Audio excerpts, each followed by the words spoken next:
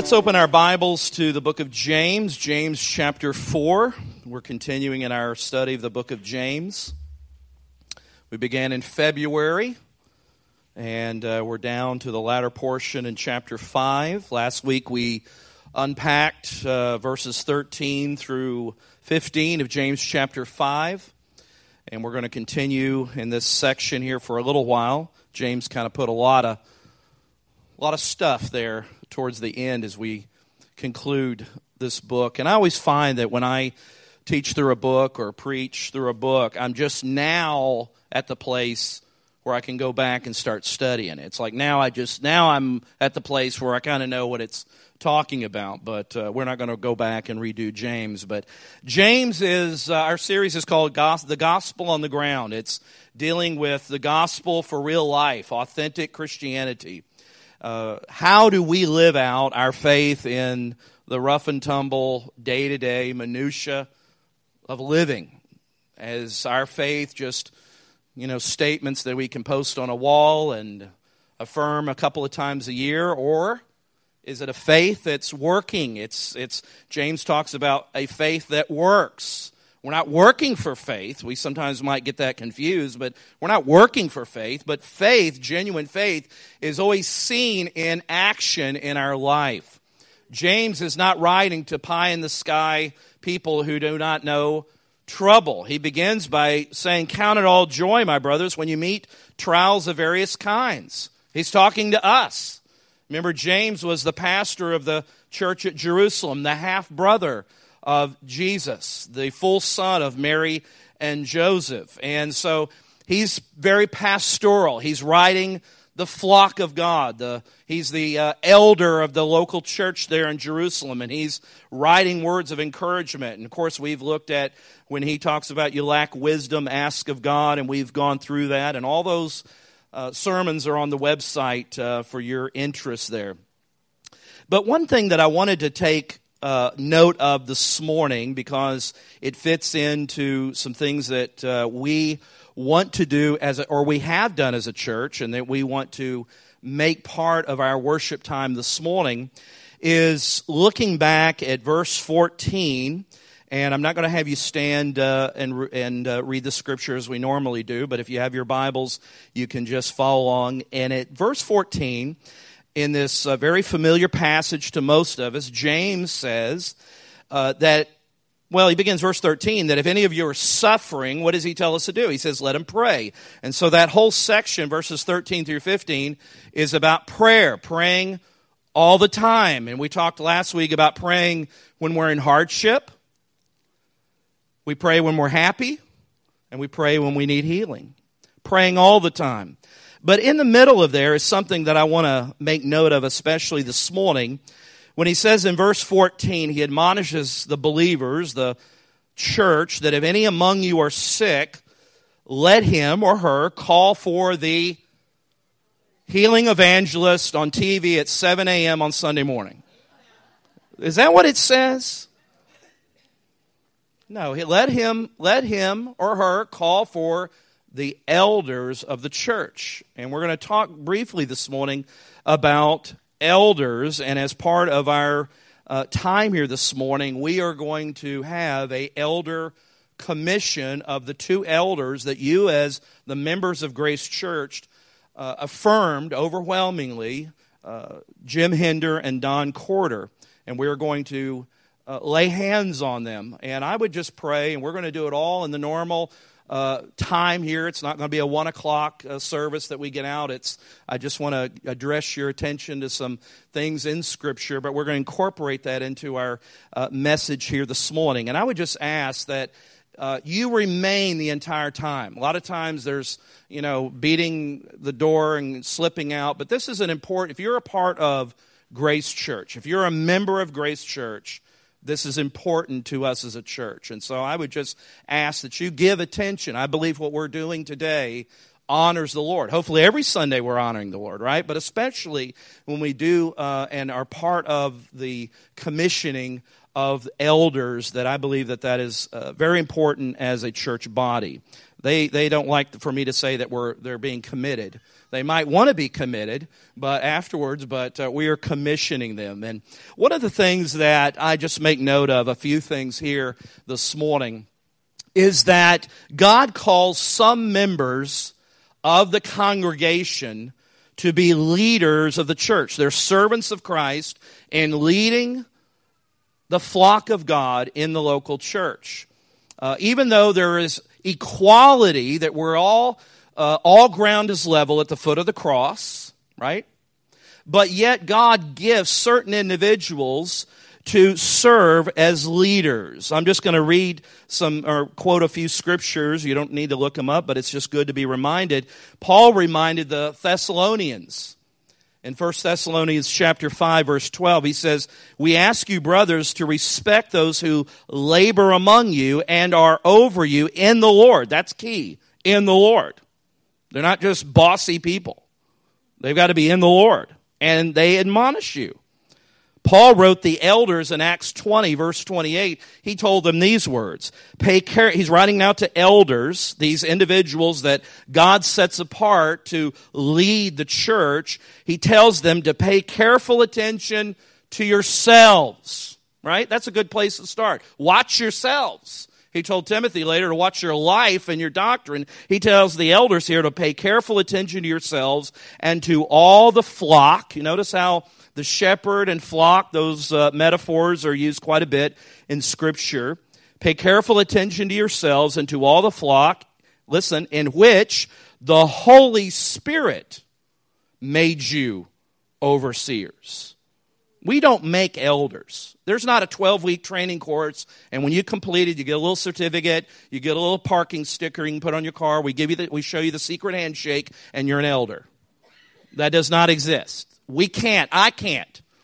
Almost 30 years in ministry, I cannot make an elder. I can't make a deacon, the two biblical offices of the church. I can't make that. God does that. The Holy Spirit does that. And we said from the time we began to talk about this process in affirming Don and Jim, we are just acknowledging as a church what God has made obvious to the body. Because a person who is gifted to be an elder or be a deacon, guess what? They're going to do that whether they have a title or they don't. And the lights are dimming as we speak. But if that's a sign to cut it even shorter, let me know, and we'll just light up candles. But we'll keep going. We're all right. Everybody all right? I don't know what went out. Something went out up here. We're only affirming what God... it's okay. If it risks everything going black, don't do it. So we're good. We're just acknowledging how God has gifted certain individuals in the body to lead the church, okay? That's what we're talking about this morning. And there are pertinent scriptures. I mean, you just can't read the New Testament without acknowledging and seeing that the normative leadership structure was elders. Now, churches have a lot of freedom in how that works. The Bible doesn't give you every little detail regarding how your church structure should be. But one thing that is consistent is that elders is the normative leadership structure of the church. As early as chapter 15 of the book of Acts, the Bible says that it acknowledges when they made the decision of how they are going to integrate Gentiles into the church, they acknowledged that the decision was good to the apostles and the elders along with the whole church. So it doesn't mean that the whole church is not involved. They're involved quite a bit. In fact, when we affirmed, and I use that word deliberately rather than vote, I just don't like it, because some people have the idea the church is like a democracy. No, it's a theocracy. God rules. God's in charge. I'm not. The elders aren't. God's in charge. We're affirming His decision and His practice in the church. And so the whole church is involved in this process when it acknowledges and recognizes the leaders. The Apostle Peter, interestingly, if you are in James and you just kind of take a little right curve there, you're in 1 Peter, and he says in verse 1 of chapter 5, he says, I exhort the elders among you. What are we assuming? He's assuming that people are getting this letter, that there are elders in place in the church. There's elders. There's these leaders the Bible talks about. And I love what it says here. Here's Peter, the Apostle Peter. And he says, I exhort the elders among you. And he says, as a fellow elder. What does that tell you? It wasn't that he's not acknowledging that he's the first pope. He's saying, I am a fellow elder along with you. I am a leader among leaders. I think that's important that we acknowledge that and see that in Scripture. And here's just a phrase I'll repeat to just make it simple. Elders are servants of Christ that feed and lead the church family. We'll say it again. Elders, people say, well, what's an elder? Is it an elderly person? Maybe, maybe not. Elders are servants of Christ that feed and lead the church family. And so here we are in James. It says in verse 14, if any of you are sick, let him call for the elders of the church. This group of people that are to be called to come and pray for the sick individual. And so this morning, I just want to give you 7 very quick reminders, truths in Scripture. And again, we're not looking in detail. This is not an exhaustive study.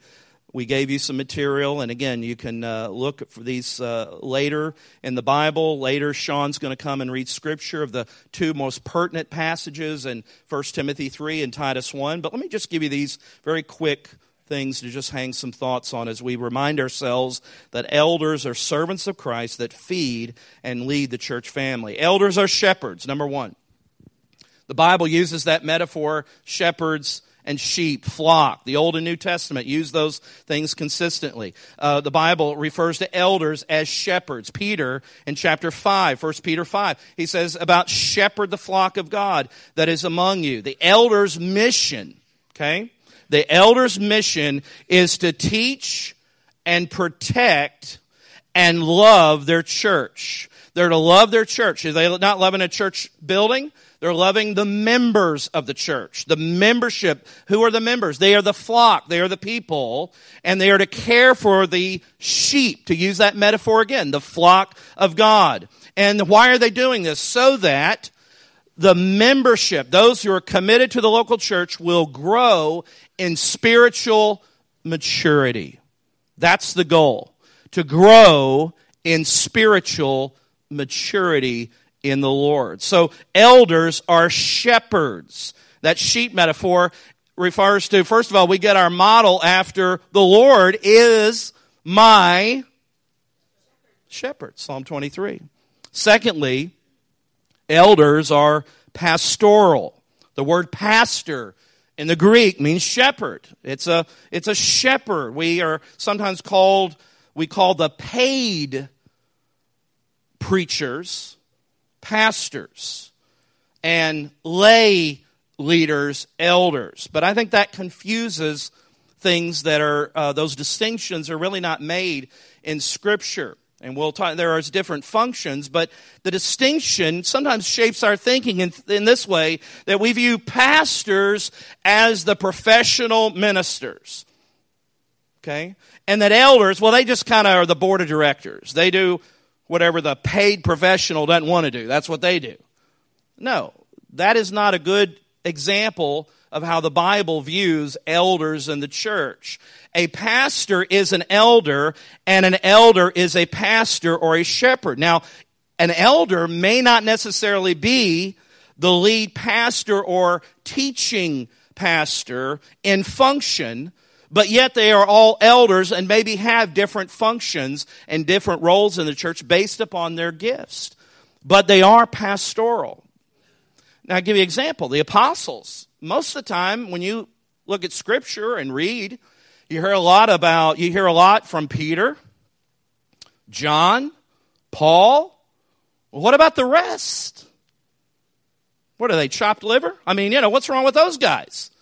You have primary spokespeople, and you got some that the only time you see their name mentioned is when Jesus appointed them as disciples. So you have, even among the apostles and the leaders, you have individuals that are the primary spokespeople based upon their gifts, the teaching, the preaching, the feeding part of the church. But it didn't mean that they are not all elders and they're not functioning in a pastoral function. Thirdly, not only elders, shepherds, and are pastoral, but elders, the Bible teaches, are a team. Every time you see elders, you see plural, more than one, as a team. You always find elders in the plural sense. So each congregation, a biblically healthy church, is a church that will have a team of elders. Sometimes it's out of necessity because of the nature of the church that there may be a single solo pastor. It's better to have a single solo pastor as the elder than a group of unqualified, immature people operating or trying to be elders, because somehow the bylaws of that denomination says, well, you got to have 5 elders. So you go out and pick 5 guys that, they show up most of the time. They're there at least 2 Sundays out of the month, and you think, well, that's better than most. And you think, well, we'll make them elders. Or, you know what? This guy's visiting the church, and we want to make him stick. So what do? We make him an elder. That's the worst thing you can do. The Bible says, know those who are among you. The Bible says, do not lay hands upon an amateur, upon a novice. So the process of adding or having a leadership, whether it's deacons or elders, should be a slow process. It should be deliberate, it should be consistent, but it should be slow in the sense that it's prayerfully made. Because in my experience, it's easy to give out titles. It's just tough to get them back. Right? You can hand out titles all day long, and everybody loves you. Just try bringing one of those back and say, you know what, I need to, you just made an enemy for life. So be careful, prayerfully careful.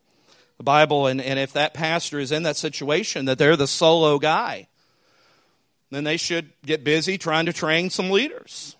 They should do what Paul said in Ephesians 4, to equip the saints for the work of the ministry. So they've got to work in adding and developing leaders. Fourth, elders must be godly and model godliness. We're not talking about perfection. Then nobody would be elders. We'll just live with it. Did we pay our light bill this month, Melanie? Was that Lakeland Electric trying to give us some hints? Elders must be godly and model godliness. When you look at the qualifications that Sean will read a little later in 1 Timothy 3 and Titus 1, you notice that those are character qualities. Character qualities. I always like to say they got to be characters. No, they are character qualities of those descriptions. Elders must be self-controlled. They must be sensible. They must be holy. They must be hospitable. They can't be drunks. They can't be bullies. They can't be money grubbers. They must be above reproach. And it even says that they must have a good reputation of outsiders. Unfortunately, I've known church leaders that were wonderful. But when you asked on the outside about their business relationships, you got a different story. The Bible says that's something you should pay attention to. It does matter because they are character qualities. Peter, in that passage in 1 Peter 5, says, so I exhort the elders among you, and he says to be examples to the flock. To be examples to the flock. The elders are to be examples in godliness. They are not perfect, but they should imitate as an example the character of Christ. What are elders? Elders are servants of Christ that feed and lead the church family. And one of the ways that they lead is in godly character. The Bible's very consistent in that. But to feed and lead also means, fifthly, they should be able to teach. Remember, feed and lead. Feeding the flock. Elders are responsible for the teaching and governing of the congregation. We'll talk about teachers, about feeding, as a shepherd feeds the flock. The Bible uses that metaphor quite a bit. James warns us in chapter 3, verse 1, and says, not many of you should be teachers. Why? Because you will be judged with a stricter judgment. Elders must be able to handle the Word of God. They must understand doctrine. They must understand and be committed to reading and studying and dealing with those kind of issues. This may sound harsh, but let me just say it this way. The elders should know more about the Word of God than anybody else in the church. Because part of their job and part of their role is to protect and defend the church. How do we protect and defend the church? One of the ways that is done is to protect it against falsehood and false teaching. That's part of the role of the elders of the church. Paul told Titus in chapter 1, verse 9, that the elder must hold firm to the trustworthy word as taught, so that, why do they need to hold to the trustworthy word? So that he may be able to give instruction in sound doctrine and also to rebuke, correct those who contradict it. How can they do that unless they know what the Word of God teaches? Unless they're willing to think and read and study and grapple with those kinds of issues. An elder who is not interested in the Word of God and reading and studying and thinking through these issues of the Christian life really shouldn't be an elder, because if you are apt to teach, as the King James says, you must be apt to learn. If you're not a learner, you can't be a teacher. That'd be a good place to say amen. No, I think this is also maybe a misunderstanding about teaching, is because an elder teaching can take lots of shapes and forms. It can mean one-on-one instruction in discipling, small group classes, not just preaching and teaching to a group and in a formal situation. They must be able to handle the Word of God. They must know it. They must be able to teach the Scriptures. 6, if elders are servants of Christ that feed, teaching, and lead the church family, they must lead. They must be leaders. The function of an elder is to feed and lead. Timothy, Paul said to Timothy, he said, let the elders who rule well, which means to govern, oversee, or manage, be considered of double honor, especially those who labor in preaching and teaching. The elders have an authority in the local church. They are the governing authority under God, according to the Word of God, that operate with authority in the church. That's the way God has set it up and designed it. It is not a free-for-all. It isn't just like one of those quilts. What are those quilts where everybody brings a little patch? What is it called? Patchwork. How many of you ever, don't raise your hand. We don't want patchwork churches. Yes, we want a mosaic. We want a variety. We want it to be all colors and backgrounds and experiences. But when it comes to the mission and direction of the church, it should be definable. It should be understandable. It should be crystal clear of what this church is about. And that's getting tougher and tougher in our culture today. And even people that we admire and look up to are having views on critical doctrinal areas where they are evolving. I'm growing and I'm maturing, but there are some things that I am settled on of the Word of God. And we should be a church that is settled on foundations. That we say, you know what, they come and take the building away or whatever it means. We're going to stand on the Word of God because it is our authority. Not the waffling of a Supreme Court or whatever government is in power. God brings them in and He'll take them out. But the word of the Lord stands forever. We need leaders that aren't evolving in their views of morality. We need leaders in the church that have a crystal clear understanding of a biblical view of marriage, that have a biblical view of truth, that aren't looking at the Bible as, well, some parts are true and some parts aren't. No, we need men who are committed to lead from the Word of God. Not their prejudices, not their little, quirks or impulses or their need for power. No, they are servants of Christ that lead and feed the church body. And the Bible, interestingly, in the qualification of an elder, says that one of the first places that you look for those leadership skills for an elder is how they govern and operate in their home. That means they must have perfect children. If that is true, let's just shut it down now. In fact, some of the most imperfect children I know are pastors' kids. And I got a truckload of them. They're needing grace, just like everybody, all of us, right? They're not under some special, little anointing magic dust in the parsonage or where the pastor lives. We live in the real world. But what the emphasis is that the character of the father must be somebody who is in control. And I don't mean control in a negative sense, but there must be some leadership in the house.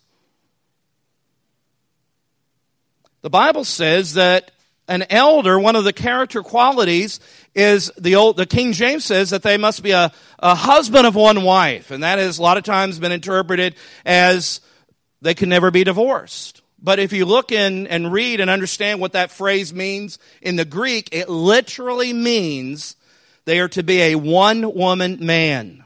They are to be exemplary in their faithfulness to their wife. If they're flirty and they hug women inappropriately and they have conversations that are inappropriate with the opposite sex, I don't care if it's in counseling or under the pseudo-counseling, let me tell you something. They need to be removed because there's something wrong. Something wrong there. They are to have a character where they are committed and faithful to their spouse. Do you hear what I'm saying? Because there's a lot of nonsense that goes on in churches. And some of it happens among leaders. And then we are surprised when leaders suffer and fall into moral quagmires. And yet, oftentimes what has happened, and when I look back at situations, the phrase is, you know what? I saw stuff, and now it all makes sense. We need men who love their wives, love their families, and under God's grace are doing and leading faithfully by grace, and are transparent that they're not perfect. They don't have perfect children. They're not a perfect husband. Sometimes they screw up. Sometimes they lose their temper. Sometimes they say things and do things that are not consistent with the character of a godly husband. But they are working, they're moving, they're desiring that God's grace mature me and we move forward. And they lead by being examples, not of perfection, but of men that are going in this direction towards the cross, and they're desiring under God's mercy and grace to lead their families with the authority and leadership of Jesus in their home. It says an elder should be a teacher in their household, because Paul says, listen, if they can't run their house, if their spouse is out of control, how in the world can they have any control or authority in the church? It's so quiet.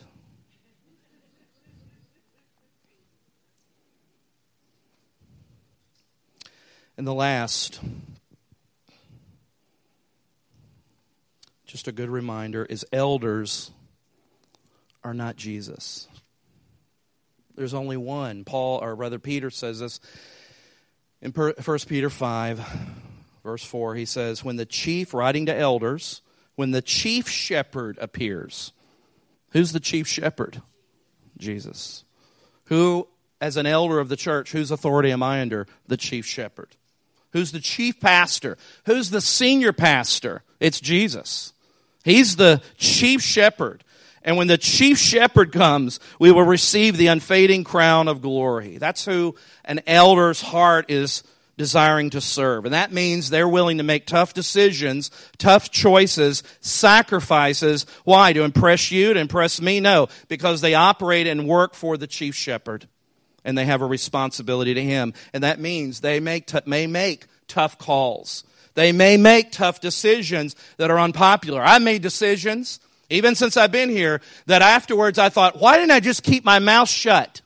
Why couldn't I just leave it alone? Well, as an elder, I couldn't leave it alone. If my role and responsibility is before God, that's who I'm concerned with. At their best, elders should model Jesus' character, teach Jesus' word, and lead Jesus' church by pointing the flock, the members, to Christ. Good elders never, ever lose that self-awareness that they themselves, as Peter said, we are sheep too. We're just people of grace too. And we are dependent on that grace.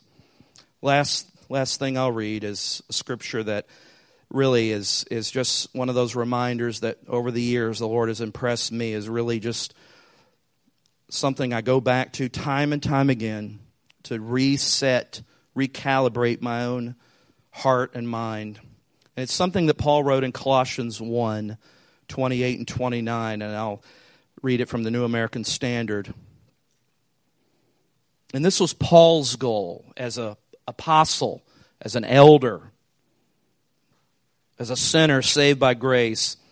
He says this, Colossians 1, 28 and 29, we proclaim him. I proclaim him, admonishing every man and woman and teaching everyone with all wisdom, so that, listen to this, so that, when you see a so that, wonder why it's so that, there. So that we may present everyone complete in Christ. Why do elders, deacons, why do they do what they do? And we're talking about elders here. Because ultimately we are presenting those that God has entrusted to the care of the elders to Christ, complete. He says, for this purpose I labor, striving according, he's laboring according to his power, which works mightily in me. You see how Paul had his priorities? I'm laboring, I'm working, not lazy, not just punching the clock spiritually, but I'm striving, I'm working. You must be a servant of Christ. And that means giving up personal things because your priority is to this flock. Elders are servants of Christ that feed and lead the church.